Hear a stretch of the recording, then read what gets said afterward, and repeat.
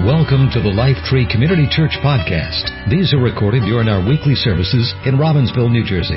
Our prayer is that these messages help you grow in your personal relationship with the Lord Jesus Christ. All right. So, if you don't know, I'm Pastor Dan. Welcome. Glad you are here today. Going to continue our series this week on happiest people, looking at the Beatitudes. This past week, I did a wedding for my buddy. Yeah, there he is. So, there's Kevin there. So, my buddy in the middle, Danny. Danny was my roommate in college, like every year. Like I knew Danny before college. We went to college and, hey, let's be roommates together. So we did. He's nuts. He's a rock and roll star. He was in bands and things like that, and he was a lot of fun. We're still very close, and it was great to spend a couple of days reconnecting with some old friends. These are all guys we went to college with. Pastor Kevin and I went to college together. These are all guys who lived on our floor. We've stayed tight. I mean, there's about 10 more of us that just all get together. It was a good time. It was really crazy to say you may kiss your bride to like your college roommate. Like there's just certain moments as a pastor where it's like surreal. You're like, am I really looking at this guy who I saw him in the morning and we fought over the bathroom and things like that, and now I'm telling him like you can kiss your bride. It was just really, it was a surreal moment. We used to prank each other often. Lots of pranks. He's also from Jersey, but it was we would do things like he would leave for the weekend. So I remember one time I got don't do this, kids. Okay. But I got like a thing of lip gloss, like bright red, and it was like open dorm hours. So there were girls walking through like that weekend, and so I said, hey, everybody, you want to leave Danny a message? Just would you put some lip gloss on and kiss his walls for him, would you? I think there was 450 lips all over his walls when he got back. It was awesome. There was like one on his door. He's like, oh, that's real funny. Somebody put lips on my door. He opened his door. He was like, I was like, oh, it was awesome. It was great. I turned his room upside down one time. That was fun. He came back and literally his bed, desk, dresser, lamps, posters on the wall, carpet, like everything just upside down. He did things to me. They moved my room out into the lobby. Sign on the door, Dan Greco moved. We went back and forth. Kev can tell you. They can vouch. We did a lot of pranks together. We lived together every year. We stayed in touch, and it's one thing to see somebody from, a distance, or people in college you went to college with, but something else to actually live with somebody. You know this. Like, you get to know somebody, like, really well. Like too well sometimes, right? Like, I know more about him than I should. But I knew his work ethic. I knew how hard he worked. I knew how he treated people. I knew how he talked about people. I knew how he talked to his mom, right? I knew when he went to bed, when he got up. Like, I knew everything about him. All his habits, all his idiosyncrasies. I knew everything about this guy. And I can tell you that the guy in the middle, my buddy Danny there, he's the real deal. He is one of the best guys. Just he's the real thing. And I communicated this to Michelle, to his bride, and that's her, that's them. This was the wedding was beautiful. It was on Lake Mohawk. It's in Sparta, New Jersey. Anybody know where that is? It's gorgeous up there. It looks like Switzerland. It's crazy. Anybody ever been there? Anybody? A few of you? It just doesn't seem like you're in Jersey. It's crazy. So this picture looks beautiful. It was about 38 degrees. The service was outside at 5:00 at night. I've never done a service so quickly. She had in her bouquet, she had hand warmers. I was like, you guys planned this. You knew it was going to be end of October on a lake outside in New Jersey. Like, you should have planned that a little better, but it was fine. It was a great time. But I communicated to her. I said, I just want to let you know from somebody who knows this guy well. I wanted Michelle to know that, listen, you're getting a great guy, right? Like this is I lived with him, right? I saw everything, we've stayed in touch. Like I know this guy, and I said, he's the real deal. He's kind, he's gentle, he's faithful, he's a good man.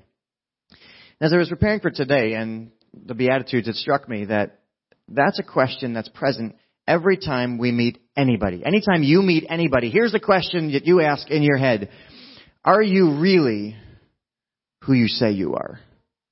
Right? Isn't that the question? When you meet somebody, right? It's the first thing that you're going to, I know what you're projecting. I know what you're telling me about yourself, right? But anybody, if you're single and you've ever been on a date, right? The first thing you think is, are they really who they are saying they are? If you can remember back to that, that's what you're trying to figure out about somebody. Are they really what they say? When you interview somebody at work, right? The boss is interviewing somebody. What are you trying to understand? You're trying to understand, is this person what their resume says about them? Or do they just really, are they painting a good picture, but underneath, right? We've got this all the time, online dating and profiles, right? 6'5", tall, dark, and handsome, right? You meet him and he looks like me, right? Like, I'm sorry, I should have said 5'6". It's a typo. Are you really who you say you are? Are they being honest? Are they being genuine? The reason we have to ask this question is because so many people are not. Do you know anybody who is not who they say they are? Right? You know what they say, and you know who they really are, and you go, Right? That's not them, right? You know what I'm talking about? They're just certain people. They're not the real thing. We live in the photoshopped world. Any magazine cover, is that really them? I do Photoshop. Let me tell you, you can do anything. You can do anything with Photoshop. All right? Every video, every movie that you see, is that real? No, it's called video effects. It's unbelievable. I got a friend who does this stuff, and he shows you the split screen of it unedited and edited. I'm like, dude, he's driving through like Camden, and after the video effects, it looks like he's in like New Zealand. Like, how did you do that? Like colors and filters, and it's unreal. But we live in a world where what you see is not what's the truth.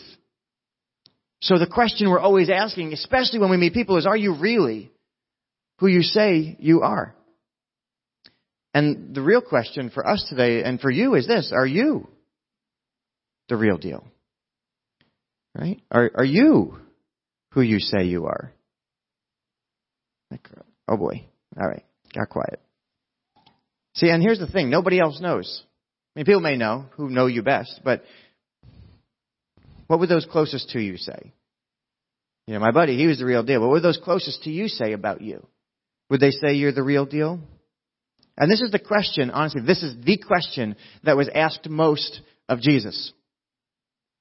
Is he who he says he is? Is he the real deal? Right? Because this guy's making some pretty extraordinary claims about who he is. Like, Son of God. Imagine if somebody you knew, right, was like, yo, I'm the Son of God.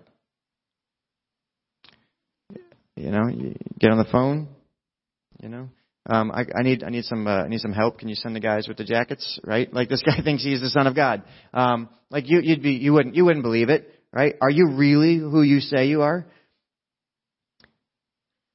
We know that authenticity matters in people, and we like when people are real. Let me tell you, when people are real, everybody is drawn to that person. When somebody is perceived as being authentic or genuine, everybody likes it. Anybody know who Mike Rowe is? Dirty Jobs. Anybody ever seen anything like that? Like, we say, like, that guy tells it like it is, man. We're drawn to people who are just, they're unfiltered, they're raw. Sometimes we're terrified by people who are unfiltered and raw. You're like, please, I wish you wouldn't say everything the way you say it. But the thing is, here's the question. If nobody else will ever know if I'm really the person I say I am, do you know if I really believe what I preach every week? Like, do you really know that? No, you can't know that, right? If you are really the person you present yourself as, does anybody actually know that? And here's the thing, if nobody will ever know, does it really make a difference? Does it really matter? Like, right? If we're playing the game, does it matter? Because who's going to know? And today, Jesus answers that question for us. We've been looking at the Beatitudes, 8 statements by Jesus about who the happiest people are. It's totally not who we'd expect, right? We're in the middle of this series. So the first thing, this is who he said so far, the happiest people in the world, right? To think of the happiest people, who do you think of? Who comes to mind? Here's what he says. It's the poor in spirit, those who have nothing, those who are nothing, right? Who don't think of themselves as they're nothing, but they're happy because they know they're going to have everything. And he says, 2, it's those who are grieving, who are not okay. And they're happy because they know they will be, because the Comforter is going to come. So the happiest people are not okay, but they know that they will be. 3rd, the happiest people are those who are meek, who have their power under control, who keep calm and tarry on because God is still on the throne. Right?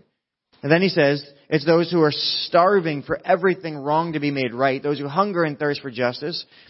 Like, our world is starving for justice. Why are they happy? Because they're starving for everything to be made right, and it will be. Because they know that their God will make all wrongs right. And then last week he said it's those who pay what they don't owe, who show mercy, who pay what they don't owe. Why would I pay what you owe me? They pay what they don't owe because Jesus has paid everything they do owe. Right? So that's what he said so far. It's just been this total paradigm shift. And today in verse 8, we read this, it'll be on the screen. He says this, God blesses those, and that means the happy people. Really, the literal, easy for you to say. The literal translation says happy people. The happy people are those whose hearts are pure, for they will see God. That's what we're going to talk about today. The happy people are those whose hearts are pure, for they will see God. 3 key words here, heart, pure, and see. We're going to look at those 3 words here, because those are the 3 operative words that change this here. Again, Jesus is talking to Jewish people. Think of their context. Right? Their leaders are called Pharisees, and their leaders were influential, and they entirely focused on the outside, the external person, to the neglect of the internal person. They were all about the rules, about doing things right. Okay? All about the show. The Mishnah, which is the oral law of Judaism. Anybody knows this? I'm not sure. But the Mishnah includes an entire division on the subject of purity, of this external purity, titled Tohoroth, which means cleanness. And it continues for about 200 pages. And has 11 tractates, or like books. These are writings on purification of vessels, right? Of tents, of pools, immersion pools, of your hands, all about how to stay completely ceremonially clean. This is beyond Purell. Right? This isn't like, just wash your hands when you leave the bathroom or things like that. This is every single thing that could defile you. Right? Hyper religious. The amount of energy invested in purity at that time in that culture was enormous. Everything was about ceremonial purity and get away from me, you are unclean. Don't defile me. Purity was everything being right in God's eyes. And not a single law related to the inner purity of the heart. And Jesus is saying here, listen, to this crowd of people who have grown up in a culture where cleanliness is, next to godliness, right? It's everything. And he says, listen, you got this backwards. Totally backwards. And Jesus, he says this, the heart is ground zero for everything. Heart is ground zero. In Proverbs 4, one of the wisest people to ever live was King Solomon. And he said this, guard your heart, for from it flow the springs of life. Right? There's like a life verse for me. My dad put it in every card he ever sent me, every email. It's always the bottom. Guard your heart, for from it flow the springs of life. Jesus himself said this, the words you speak come from your heart. Right? Out of the mouth, the heart speaks. What is the greatest commandment? Love the Lord your God with all of your heart, soul, mind, strength. Heart. This is nothing we don't know, right? We accept this as fact all the time, right? We talk about heart and how it influences our life all the time, right? The job didn't work out for her. Why? Well, her heart wasn't in it. We say stuff like this, right? Or the team just needs to play with a little more heart, right? That's the difference between victory and defeat, is they just need a little more heart. Right? Or somebody sings so well. Why do they sing so well? Because they sing from their heart. Right? We understand that the heart is the seat and the source of our life. Your heart is the source of everything. Who you are as a person is defined by what is in your heart. We get this. It's very simple. Who you are as a parent is shaped by your heart for your children. Who you are as a spouse is shaped by your heart for them.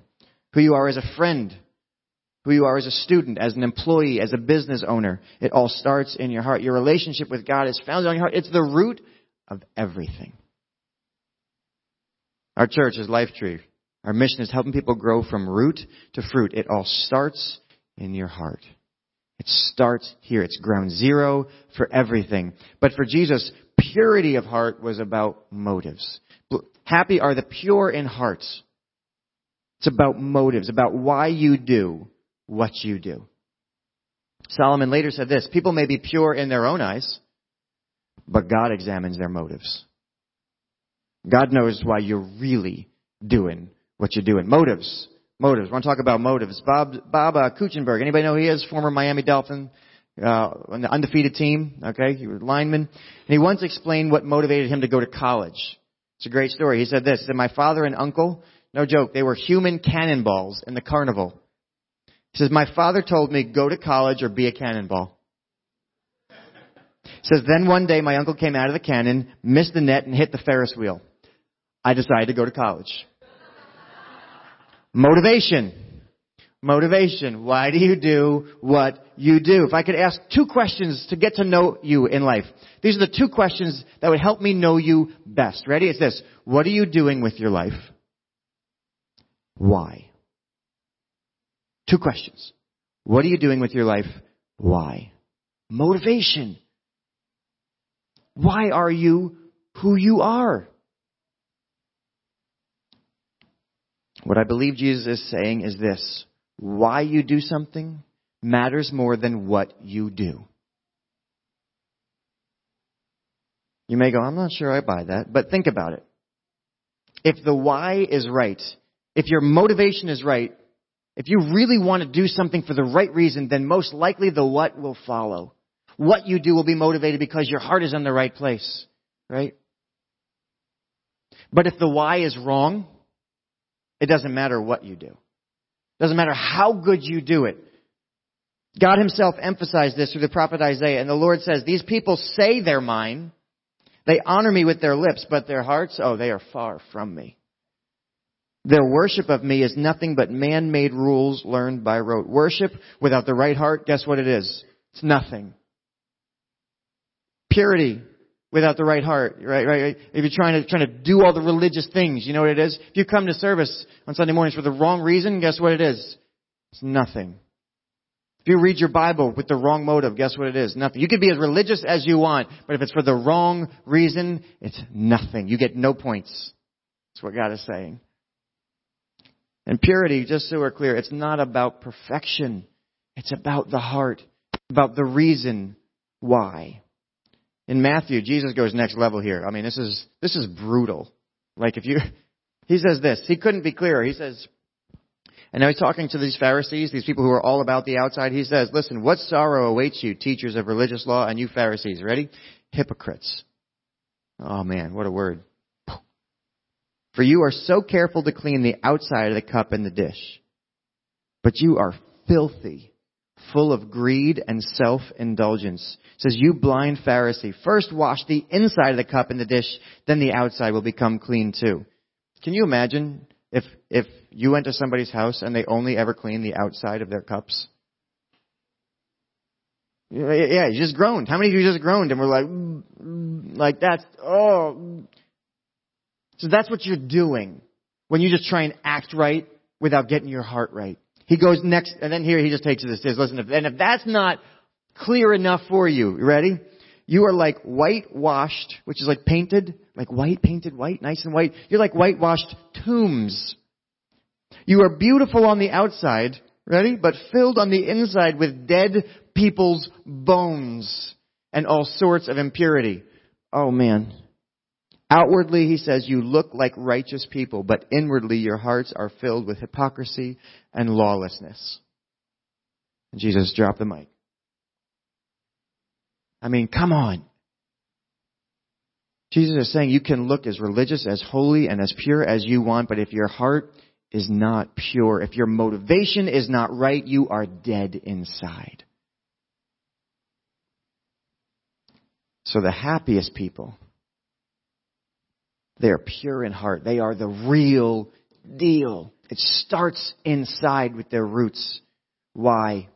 Why are they happy? Why are people happy who are just real? Why would that make them happy? And here's what he says. He says, because they will see God. He says they will actually know God. Perceive who God really is. King David was called a man after God's own heart, and he wrote these words, "Who may climb the mountain of the Lord? Who may stand in his holy place? Only those whose hands and hearts are pure." Pure hearts gain access to God. Pure hearts gain access to God. Think about this.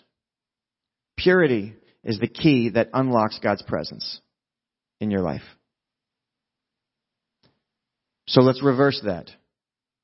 What is the cost of impurity? What happens if you don't value purity in your life? What is that costing you? Happy are the pure in heart because they see God. Those who are corrupt inside, guess what?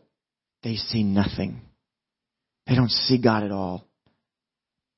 And this is the now, not yet. Remember, we talk about this every week. It's now, but it's not yet. We get to see God now. If you are pure, you see God now, but not yet fully.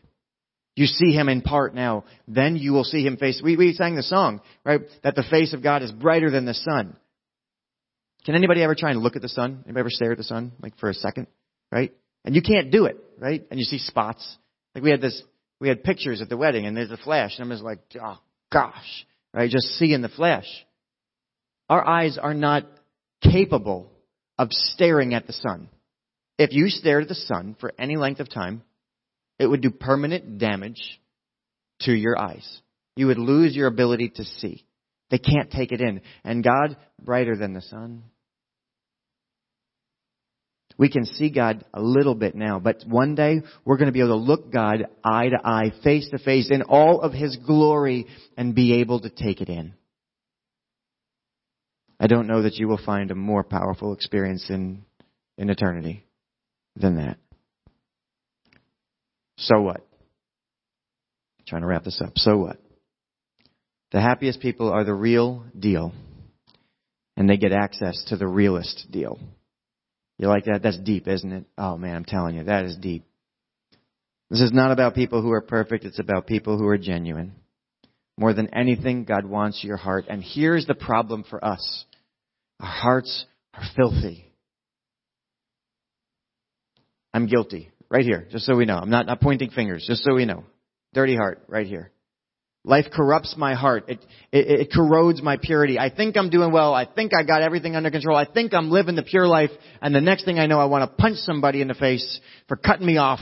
Right? And there goes my purity. And I harbor some bitterness over something petty and small that somebody did to me. And it gets in there and I get envious of what somebody else has. And before I know it, my heart's a disaster.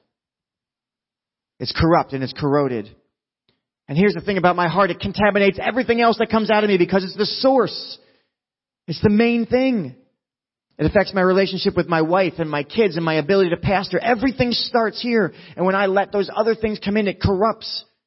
We all deal with this every single day. Our hearts. David said this in Psalm 51. He said, "Have mercy on me, O God, because of your unfailing love. Because of your great compassion, blot out the stain of my sin. Wash me clean from my guilt. Purify me from my sin. Create in me a clean heart, oh God." Because my heart is dirty. This was a prayer. David prayed this. You know why? Because he needed it. Because he screwed up all the time. This wasn't a one-time prayer and he was done. But it's more than a prayer. It's a promise from God. He will do it. He will come through. Hebrews tells us under the old system, under that Jewish system, they're talking about external righteousness and external purity. Guess what? The blood of goats and bulls and the ashes of a heifer could cleanse people's bodies from ceremonial impurity. Think about that. God actually accepted the blood of animals to make people externally pure. He said, yeah, you can be ceremonial. Hebrews says, just think how much more the blood of Christ, who gave His life for us as a sacrifice, will purify our consciences from sinful deeds so that we can worship the living God. For the power of the eternal Spirit, Christ offered Himself to God as a perfect sacrifice for our sins. Here's the thing. When your house is dirty, you know what you need? You need a housekeeper. And when your heart is dirty, you know what you need? You need a heart keeper. You need somebody to come in and take care of your heart. to clean up your heart. And here's the best news of the day. The purity of God is greater than the impurity in you. He doesn't get dirty by stepping into my mess. He transforms my mess and makes me pure. See, the purity of God is so great that when He meets my impurity, He makes me like Him, not me contaminating Him. He overwhelms my mess. He will make your dirty heart spotless. He purifies what I mess up. Purity is a partnership. God will do it, but we have to want it. Real recognizes real. Anybody hear that? Real recognizes real. God will purify those that want purity. So for you today, as we close, you need to decide what kind of person you want to be. Do you want to be the kind of person that says all the right things, that does all the right things, but inside, you know you don't mean any of it? If that's you, if you're playing the game, I don't mean to be strong with my words this morning at all. But if you're just playing the game on the outside, and on the inside you don't mean any of this, can I tell you, it's going to exhaust you. You're going to get tired of that real fast. You'll find yourself at the point where you're just done. You're done trying to fake it. Can I tell you, faith is probably the worst thing you can fake. Like, really? You're going to pretend to be religious? Like, because the only one that matters in faith sees it all anyway. Like, why in the world would we pretend to have faith? Don't play that game. Either have it or don't. But don't pretend. But perhaps that's not you. Perhaps today you genuinely want to be the real deal. You want purity in your life. And you just feel dirty all the time. And maybe you just can't seem to break free. You have no cure for the sin that continues to corrupt and pollute your heart. And you know you need somebody to come in. If that's you, it's my privilege today to offer you hope. God is the realest deal and can make you completely pure.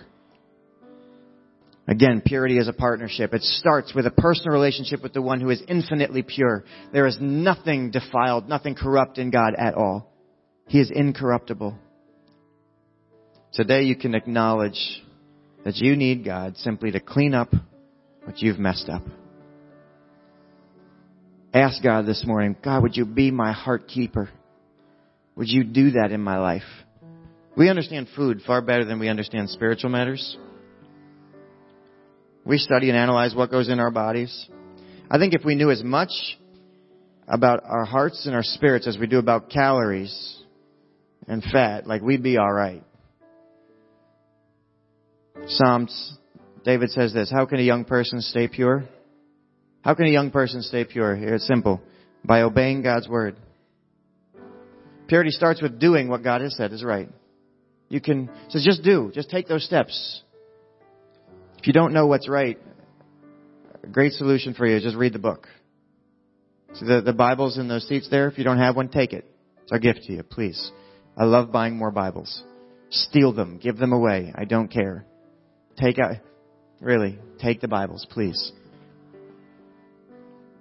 Today is a new day. And now, dear brothers and sisters, one final thing. Fix your thoughts on what is true and honorable and right and pure and lovely and admirable. Think about things that are excellent and worthy of praise. Here's the thing. Purity, guess what? It's a partnership. Change the way you think. God will do His part on the inside, but change the way you think. Remember hearing from somebody somewhere that thoughts become things. Proverbs tells us this, as a man thinks in his heart, so he is. Begin a mental diet. Think about good things. Meditate on Scripture. Think of it as a spiritual cleanse. Shut off Fox News. Shut off CNN. Whatever you're watching. Turn off the Drudge Report. I don't care what you're reading. Just shut it down. And recalibrate your heart to the Word of God, because guess what? It gets dirty. And you can't clean it with more of other stuff. The only thing that can clean your heart is the Word of God and His presence. You need cleaning, you go to the heart keeper. Romans tells us, don't copy the behavior and customs of this world, but let God transform you into a new person by changing the way you think. Then you will learn to know God's will, which is good and pleasing and perfect. So don't think about yourself as being better than you really are. He's saying this, be the real deal. Be honest in your evaluation of yourself. And here's the thing, if we'll be pure in heart, something magical happens. Others will see the realest deal in us. Because here's the deal. People can tell if you're who you say you are. Real recognizes real. And people who are honestly looking for something real and genuine will know if it's in you. There is no substitute for real. Can I tell you, our community, this town, does not need another church to go through the motions. They don't need people who are pretending. Our church can have the best music. We can have the best bagels. The smoothest program. We can have trees all over the place. But if our heart is not pure in God's eyes, you know what? We are nothing. Nothing. God sees right through every single one of us. He knows what we are, and on the day we stand in front of Him, guess what? There's not going to be any fooling around. Our world is hungry for real. They need the church. And when I say church, I mean Big C, not our church. They need the church to be real. To live out what we say we believe. To be who we say we are. It's the worst thing in the world to fake. Because so much is at stake.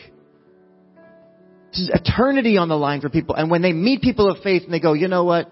I know what you say, but you don't live that out. You don't believe that. You are not real. The cost. Can you imagine what a church filled with people who are the real deal could do to a community? I think the world has yet to see a church like that. Could you imagine what a marriage would look like with two people who are real? Think about someone you love who doesn't have a personal relationship with God. Now, imagine them meeting the realest deal.